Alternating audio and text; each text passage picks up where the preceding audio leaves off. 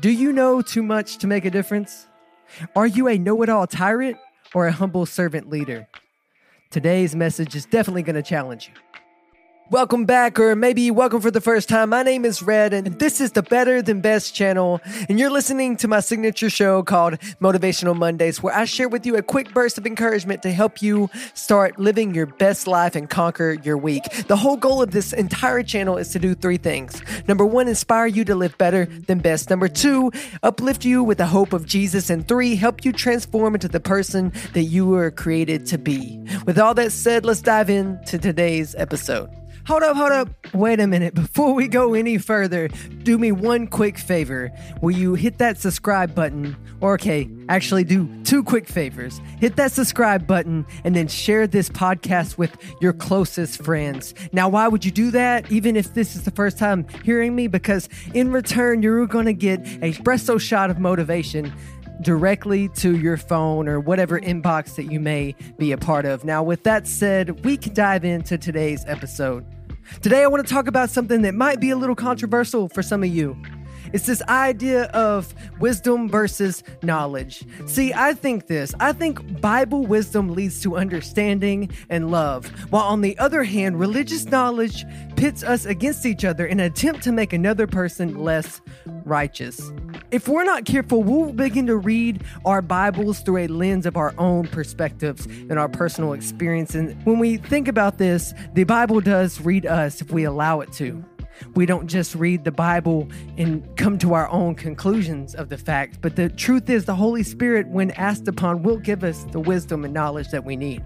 Recently, a good example of this, I was scrolling through Instagram and I came across this meme page. It was this Christian meme account, and a lot of the posts were fairly funny, but as I began to scroll over more and more to just see the content that they were providing, I came to this section where they began to really target a specific group of Christian pastors and Christians in general. And as I began to dive in deeper, they even went to the great lengths of making a post that took a person's sermon completely out of context and basically called him a heretic for it because he was comparing himself and everyone that follows him to God, saying that we are basically little gods. And that was far from the case, and that really got me kind of stirred up, because it's this idea of, you talk so much about don't take scripture out of context, don't take this out of context, but you just took a man's sermon out of context and put him on blast for everyone to see. And what was the goal of that?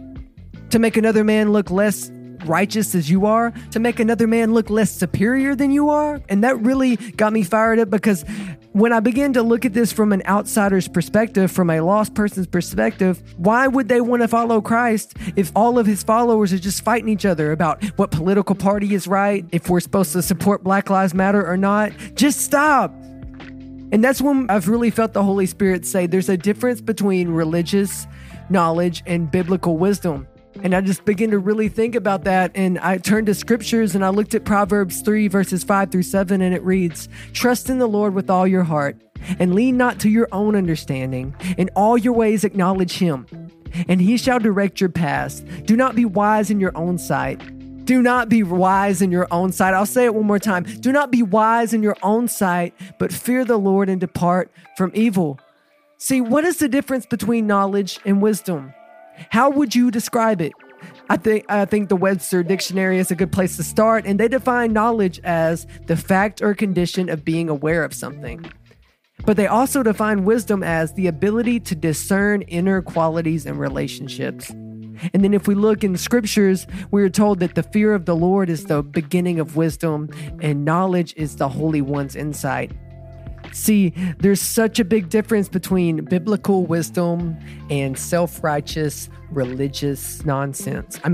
Knowledge. And when we look at the word translated fear in many versions of the Bible, it comes to the Hebrew word yirah, which I might be pronouncing that wrong, but bear with me, which has a range of meanings in the scriptures. Sometimes it refers to the fear we feel as anticipation to something, but it can also mean awe, reverence, and in the later sense, yirah includes the idea of wonder, amazement, mystery, astonishment, gratitude, admiration, and even worship, like the feeling you get when you gaze from the edge of the Grand Canyon. See, the fear of the Lord, therefore, includes an overwhelming sense of glory, worth, and beauty of the one true God. Because in order to understand wisdom, you have to understand what the text means when it says the fear of the Lord is the beginning of wisdom.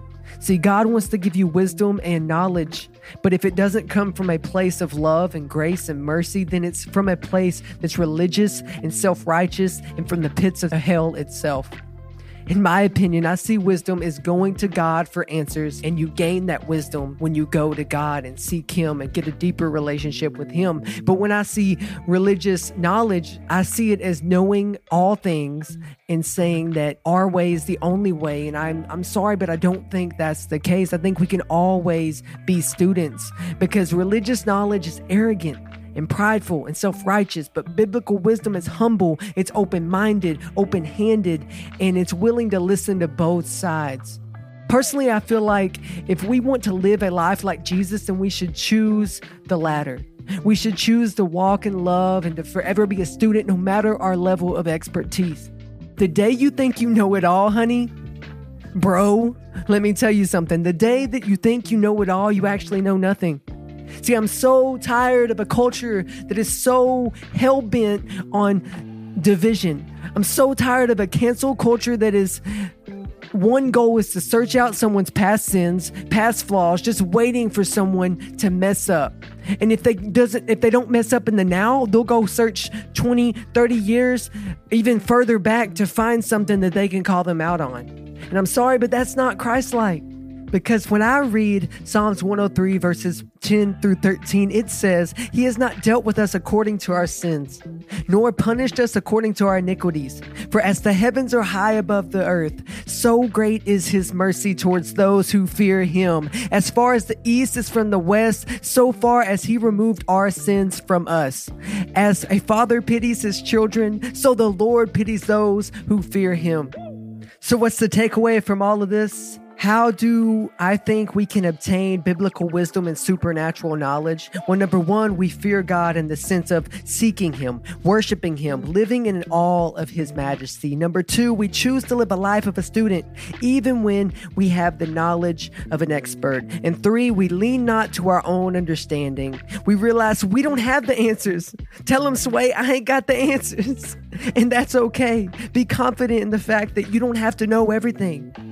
Because you don't know what you don't know, right, friend? And you're doing so much better than you think you are. Well, as we close out, I'm super excited to tell you that I've got some really great things on the horizon. You can expect more episodes and possibly another signature show. Yeah, I said that right. Possibly another signature show added to this channel. So like I said earlier, do me a favor.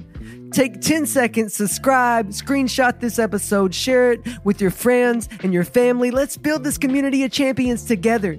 Because I believe that you can't win alone.